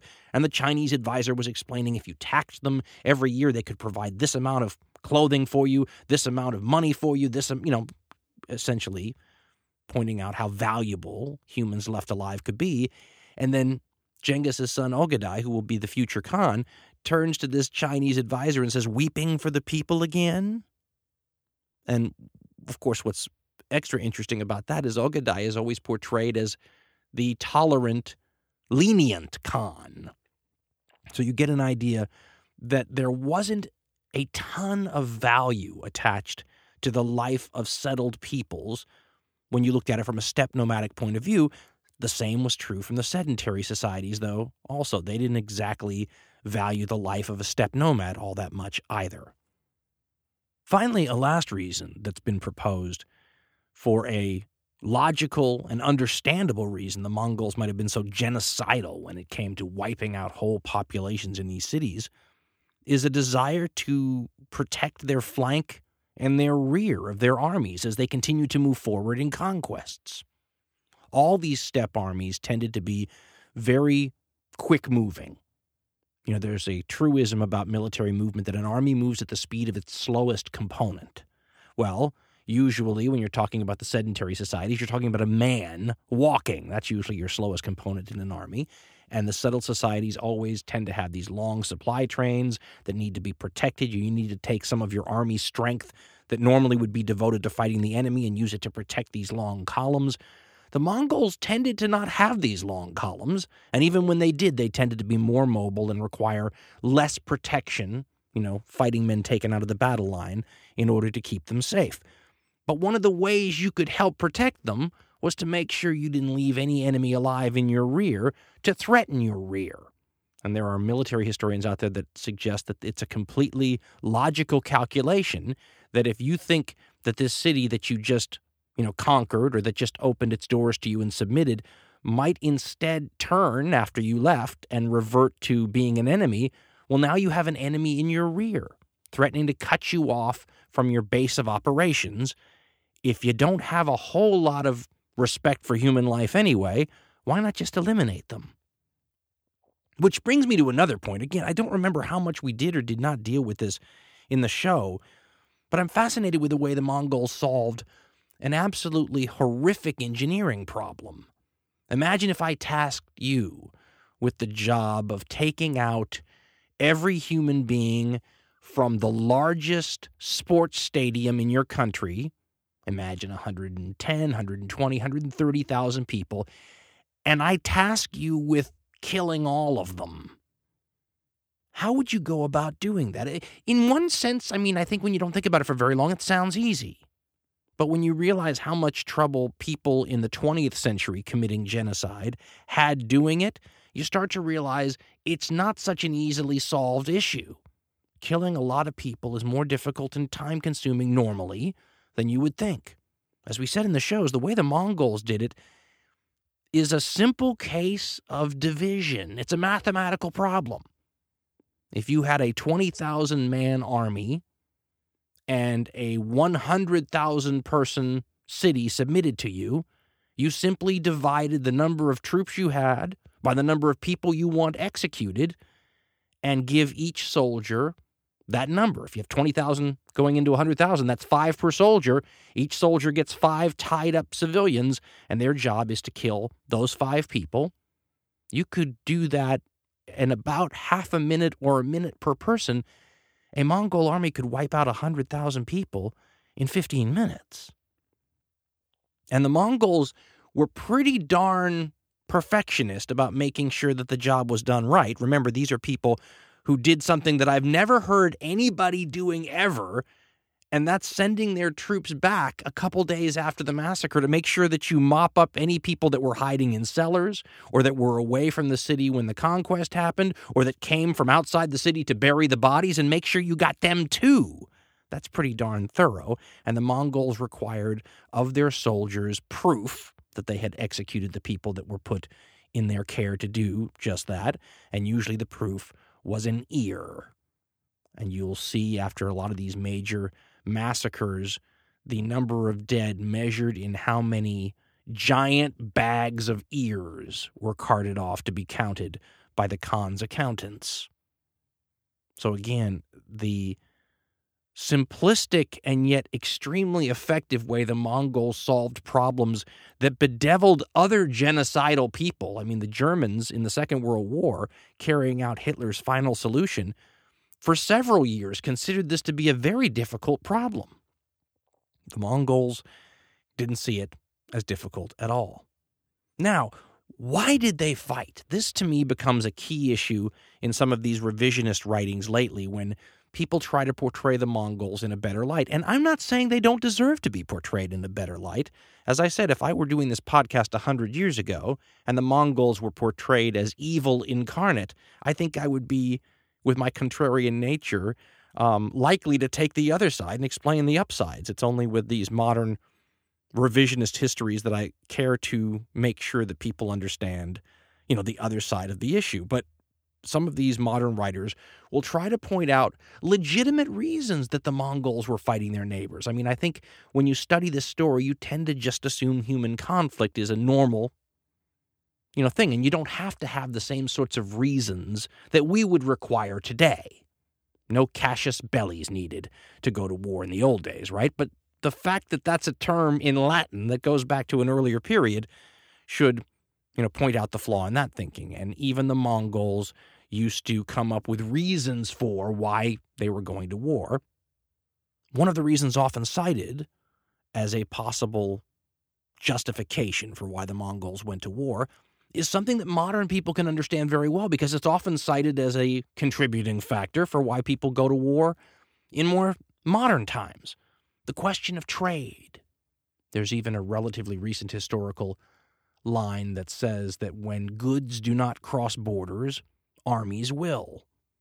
Well, the Mongols didn't require trade to survive. As we said earlier, they had a lifestyle that was eminently sustainable. That explains why it had existed for so long before them and why it would continue so long after their time. As a matter of fact, there are still people who live in the Eurasian steppe today in a not that different lifestyle than the Mongols lived. You had everything you needed, but it didn't mean you had everything you wanted. The Mongols, for example, could make their own clothing. We said that when they were very poor, it was not that unusual for them to fashion clothing out of the skins of field mice sewn together. How many times did I mention that? But would you want to wear a field mouse cloak if you could trade for a nice Chinese silk one instead? So much of what the steppe people wanted from the settled societies were things they either couldn't make themselves or things they couldn't make themselves as well as what their neighbors could make. And the settled societies around the steppe people forever understood the power that their ability to manufacture luxuries gave them over the steppe people, and would often use this as a carrot and stick to control them. One can only imagine how much that must have grated on people after a while. And to see this really in stark relief, you need to look after the Mongol period. You can read interesting books like China Marches West, or Michael Khodorkovsky's fabulous book Russia's Steppe Frontier, to see how the Tsar of Russia or the Emperor of China controlled the behavior of the steppe nomads through a policy of, giving them what they wanted if they did what the emperor or the czar was requesting, or denying them what they wanted in cases where they didn't. And you can also see lists of things that the nomads requested from the settled societies. And as I said, it's not the staples of life usually as much as it is the luxuries that people sometimes want. For example, in the case of the Russians, there are, requests that have survived very specifically where the steppe ruler will want, for example, a gorgeous suit of armor made just for themselves.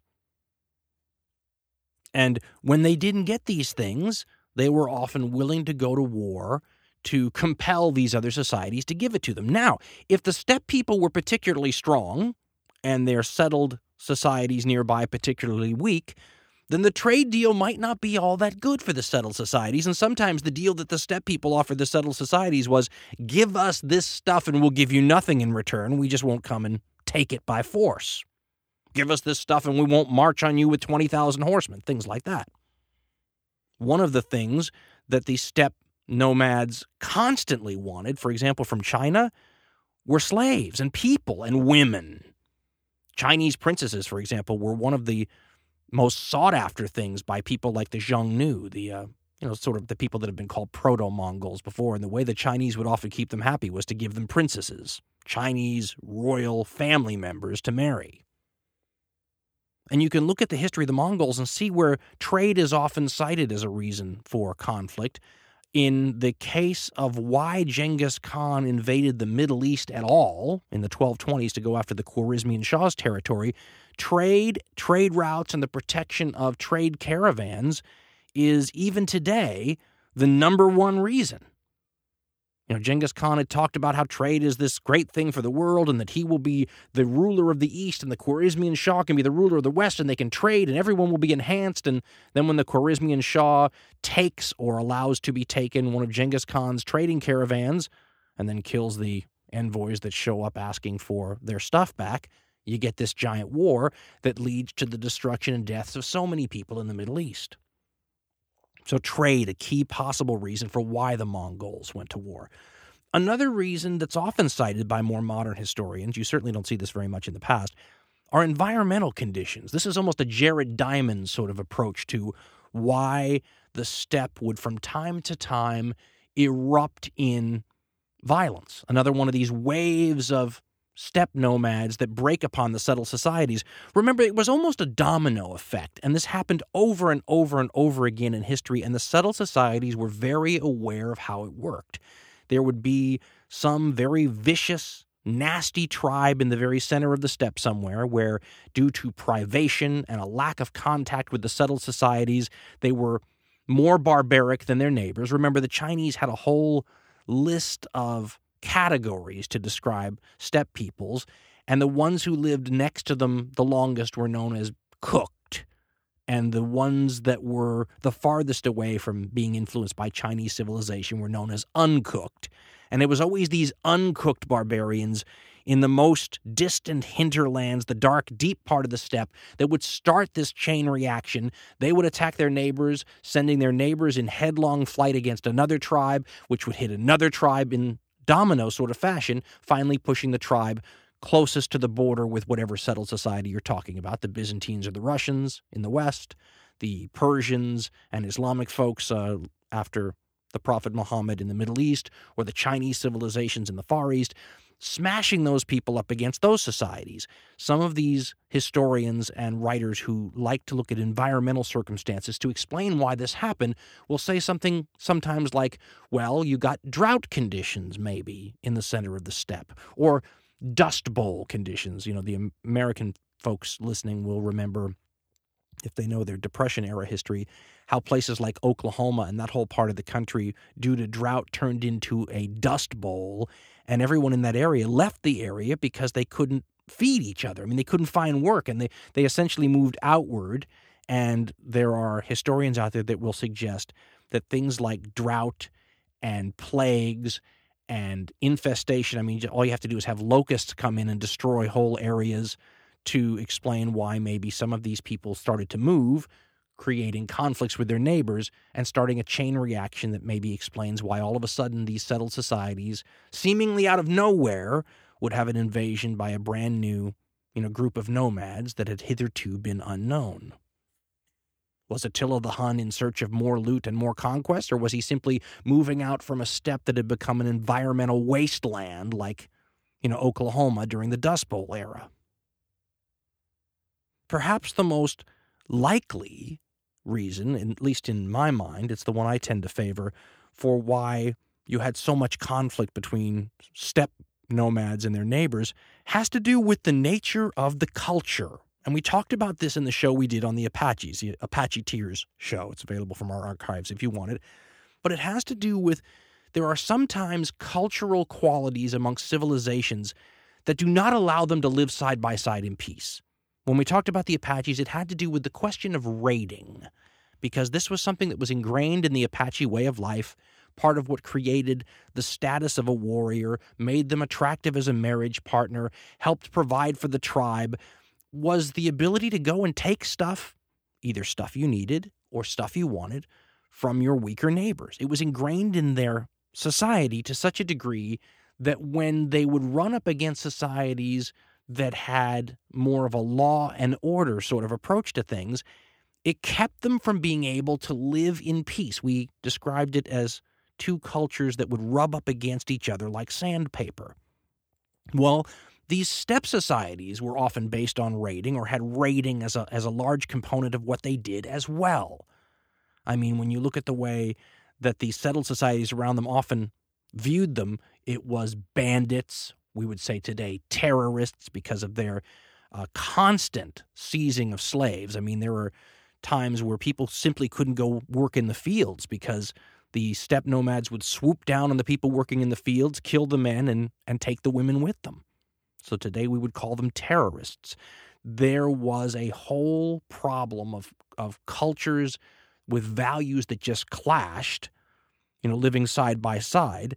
And Michael Khodorkovsky does a very good job, I think, in his book, Russia's Steppe Frontier, The Making of a Colonial Empire, 1500 to 1800. He has a whole chapter that deals with this, cultural question of rubbing against their neighbors like sandpaper, that he entitles The Sociology of the Frontier, or Why Peace Was Impossible. And here's what he says about this entire chapter devoted to showing you the cultural differences that made it hard for societies that were so unlike each other to get along. He says, quote, "In this chapter, I argue that the interests of the two sides were fundamentally irreconcilable, and that the confrontation between them was unavoidable.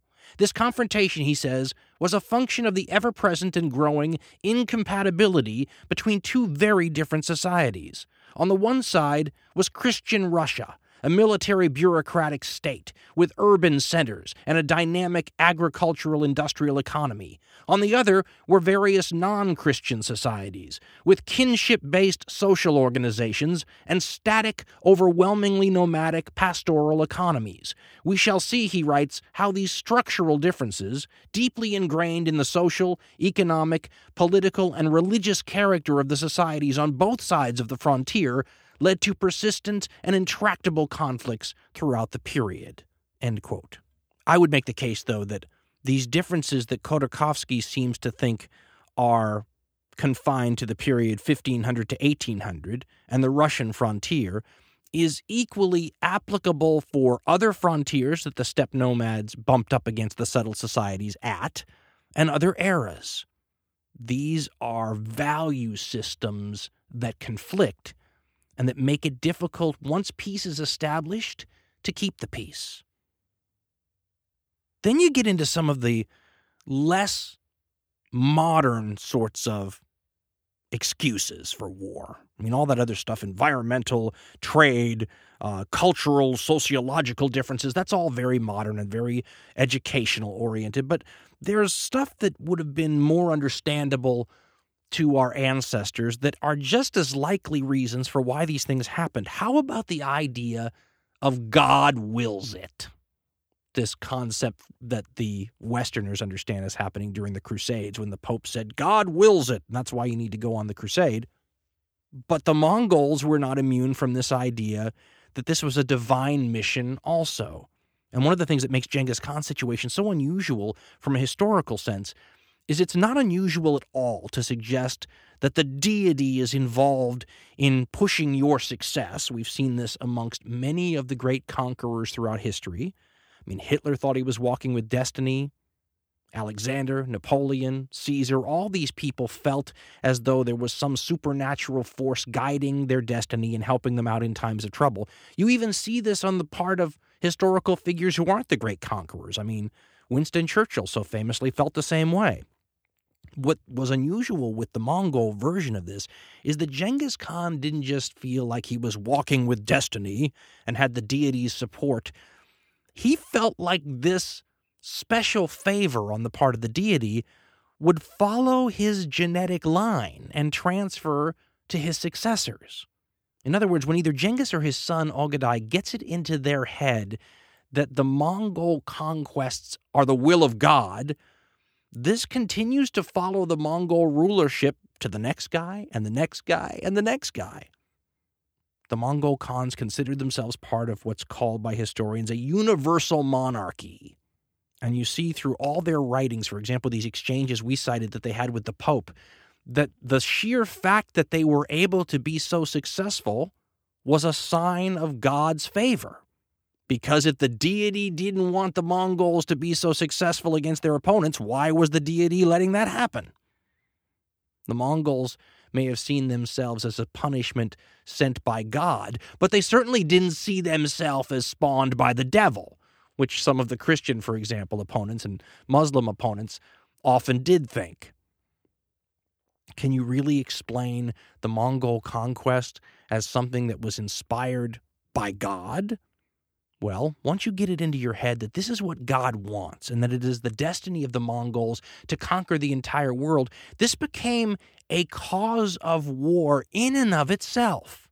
And you see it all the time in Mongol history, where essentially once you first encounter the Mongols, if you live in a city, they come to you and say, you're part of the Mongol Empire. And if you say, no, we're not, that is a direct challenge to their god. And it is a casus belli event.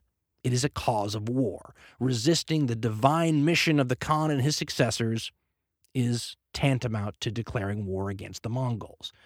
In other words, they often looked at this as though you declared war on them, not the other way around.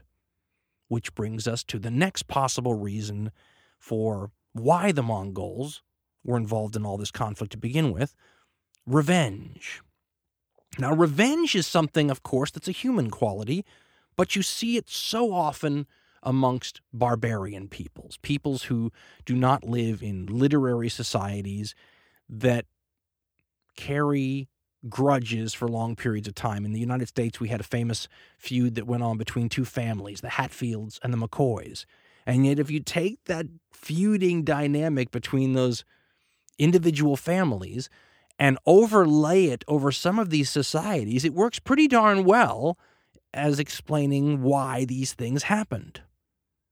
John Keegan, who I said I was not a big fan of, it's his view that Genghis Khan essentially conquers the world as part of an ongoing cycle of revenge. There's a famous line about the Roman Empire that the Romans conquered the world in a defensive war, which is a funny joke, sort of, but it's got little grains of truth to it, too. Perhaps the Mongols conquered the world as part of an act of revenge. When you read the secret history of the Mongols, which is not such a good chronicle to explain why things really happened, but it is a very good primary source to look at to explain the values of the Mongol people, because this is the only history you really have that's written by Mongols. You see that revenge is an integral part of the entire affair, and not just the affair between the Mongols and other civilizations around them, but within the Mongol society too. Revenge plays a key role, and it is very similar to the kinds of blood feuds you could see in, for example, the Germanic barbarians who were prevalent, during the last years of the Western Roman Empire. You can see very similar kinds of blood feuds that lead to war between entire peoples because of a question of revenge between individuals, practically. So revenge is a possible reason that the Mongols were fighting their neighbors. And certainly when their neighbors would kill envoys that the Mongols sent, kill ambassadors, this becomes and often is a cause of war between societies throughout the entire history of the world, and the Mongols were no exception. So if you count, for example, an entire war against the Middle East as something that occurs because the Khwarezmian Shah killed your emissaries, well, then you could look at that as perhaps a case of justifiable revenge. Unfortunately for the people of the Middle East, it meant millions of people had to die because of an act of provocation that one man or a few people around the ruler, the Khwarezmian Shah, may have been involved with. Finally, there's an interrelated question that's involved with glory that might explain some of this. Because when you look at why Napoleon did what he did, or why Alexander the Great did what he did, these are people who become drunk almost on their sense of reputation, legacy. I mean, you can go back to the earliest form of Western literature we have, Homer's The Iliad, and you can see this question of glory brought to stark relief. It's an age-old element of the human psyche. I mean, how much did personal aggrandizement and this idea of creating, a long-lasting piece of graffiti on the pages of world history play into why someone like Genghis Khan did what he did? You can throw another element into this, too, that's related, and it has to do with the way these steppe societies were organized. But you see the same thing in Germanic societies, the so-called barbarian era of the Germanic societies. You see it in the Celts. You see it in the Native Americans. How much these tribal coalitions required success on the part of their military leaders. One of the things that the great Khan had to do to keep his coalition together was to provide his underlings with stuff. You look at the way the Romans describe Attila the Hun when they send ambassadors to go out and meet this guy, and they arrive at the center where the Huns are located, and all the Huns around Attila, which are all of his commanders and the leaders of clans and tribes that are under his confederacy, and they're all decked out in gold and furs and expensive jewels and stuff, but Attila himself has no jewelry on. He's dressed like a commoner. He drinks out of a simple wooden cup. He's not personally interested in all this wealth and riches, but he's required to keep bringing that in to maintain his position as the dominant head of a confederacy that essentially exists to continue to take stuff. Look at how much tribute from the conquered peoples going to the Mongols is a part of all of their writings. I mean, the secret history of the Mongols, when they ask the great Khan to be the great Khan, one of the things they promise him is the best stuff. We'll get you the best women. You could have first pick of all the loot. And when the Chinese, for example, will buy the Mongols off, this is what buys them off. We'll give you lots of stuff. Okay, we'll take lots of stuff. How much did the lots of stuff play into the motivation of the Mongols when if you gave them lots of stuff, they went home? If an Apache leader, for example, could not provide well for his sub-chiefs and his people, they'd get another one. The Mongols probably existed in a similar dynamic. So how did Genghis Khan maintain his rule at the head of a tribal confederacy? Well, it was a sort of a carrot and stick thing. The stick thing was massive violence if you rebelled against him. And we saw this when tribe after tribe after tribe of rebellious steppe nomads was wiped out by the great Khan. But the carrots were all the stuff. Genghis Khan gave your tribe the best chance of getting the most loot from the surrounding civilizations. Now, it's on that note that I want to end this extra show. And I want to do so in a way that helps back up this idea of the transfer of loot. And it plays into so many of those reasons for warfare we talked about, whether it be trade or the one we just discussed, the taking of loot and the transfer of wealth from settled societies to the nomadic steppes. Stuart Legg, who wrote his history of the steppe in 1970. So the conditions were different then than they are now. You had a Soviet Union in control of part of the steppe. You had Red China in control of the other part. But he wrote this coda to his work at the very end, trying to sort of synthesize everything he talked about before and to put the thousands of years of conflict and peaceful relations as well between the steppe nomads and their settled neighbors into some sort of understandable context. And he does so by suggesting that modern man is a fusion of those two kinds of people who throughout history had existed side by side, the pastoral nomads and the settled societies and with their farmers and their artisans and their merchants and their cities. Here's how he puts it at the end of his work, The Barbarians of Asia. Quote, "For the world outside its bleak skylines, the heartland of bygone ages held enduring mystery and fear. None could tell what stresses were at work within them, hidden beyond the howl of steppe winds, or when these stresses, bursting into clash and combat, would send their waves of fury rolling over grass and desert to break upon the settled peoples of the coastal belt. The nomads are integrated now, and the horse archer, save in his pale image resurrected for ceremonial gatherings, is no more seen. But Lake Balkhash reflects the arcing path of Soviet rockets under trial. The Mongolian rivers, the passage of Russian armor. Around the Ordos Loop stand China's nuclear installations. In the sands of the Tarim Basin, her nuclear testing sites. New issues stirring within the ancient cauldron of Inner Asia. And for the external world, the old apprehensions in new terms. Yet the heartland of yesterday, he writes, bequeaths to the giants poised across its corpse an aspect of itself. The mounted warriors of nomadic Asia, through the millennia when they held the greater part of mankind in fee, were striving to redress a basic imbalance of economic potential between the interior of the Eurasian continent and its oceanic rim. In that light, the terror they spread and the tribute they exacted can be seen as a primitive attempt to abolish inequality, as the most stupendous and continuous program of forced aid ever carried out. In return, for good or ill, the nomads imparted something of their own nature to the littoral peoples on whom their impacts fell. It has been said that the fusion of the qualities of steppe and sown has contributed to the emergence of what is now known as civilized man, that in his makeup are combined the peaceable, collaborative, reflective temperament of the cultivator and the disciplined, competitive, warlike spirit of the herdsman fighting for his pasture spaces and his plunder." End quote. Now, as a fan of the steppe people and their culture and their history, obviously the way Stuart Legg ends his wonderful work, The Barbarians of Asia, appeals to me. Yet at the same time, I need to remind myself to take 3 steps back and remember why it does.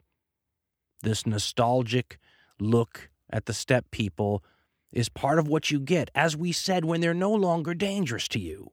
It's like those sharks. It's one thing if you're swimming amongst them and at any time you could be bitten. It's another thing if they're an endangered species and you're only seeing them, behind plexiglass in a water park. We also need to remember that this whole danger from the steppe did not end with Genghis Khan. As we had talked about the Russians, he was but the high watermark in a tidal tradition that would continue to lap waves of violence against the settled societies up until the 1800s. I mean, after Genghis Khan, you'll get a guy named Tamerlane, a distant relative of Genghis Khan, who will try to reestablish the Great Khan's empire and will kill an estimated 17 million people trying to do so. That is considered to be somewhere between 4 and 7% of the entire globe's population at this time period, and yet that still makes him a piker compared to Genghis Khan's casualty numbers. Another distant relative of Genghis Khan will end up moving into northern India, establish something that's known to history as the Mughal Empire, which is just sort of the term Mongol said differently, and this will rule India, eventually in a cooperative sense, shall we say that, with the British, into the middle 1800s. The Chinese will almost fall to the Mongols again in the 1500s, More than 100,000 Mongols will be united under a single ruler and darn near take modern-day Beijing in the 1500s again.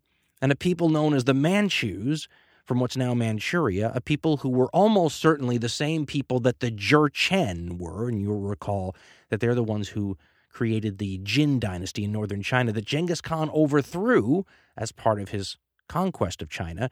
These people, now called Manchus, would sweep down into China in the 1600s, establish a dynasty there that would exist until the nationalists overthrew them in 1912. So, lest we think that this is something from the deep, dark, distant past, it's barely 100 years ago that the peoples of the steppe were still in one way or another exerting some form of influence on the geopolitical reality around us. And in the same way that I will romanticize and think back on that lost culture and civilization and the drama that came with it in a romantic and nostalgic way, I know enough reality to know I wouldn't want to live next to it. In the same way that I might talk about the Apaches with all sorts of nostalgia and enjoyment, and I'd love to travel back in a time machine and see it for a couple of minutes, but I wouldn't want to live in northern Mexico next to a bunch of unpacified Chiricahua Apache anytime soon.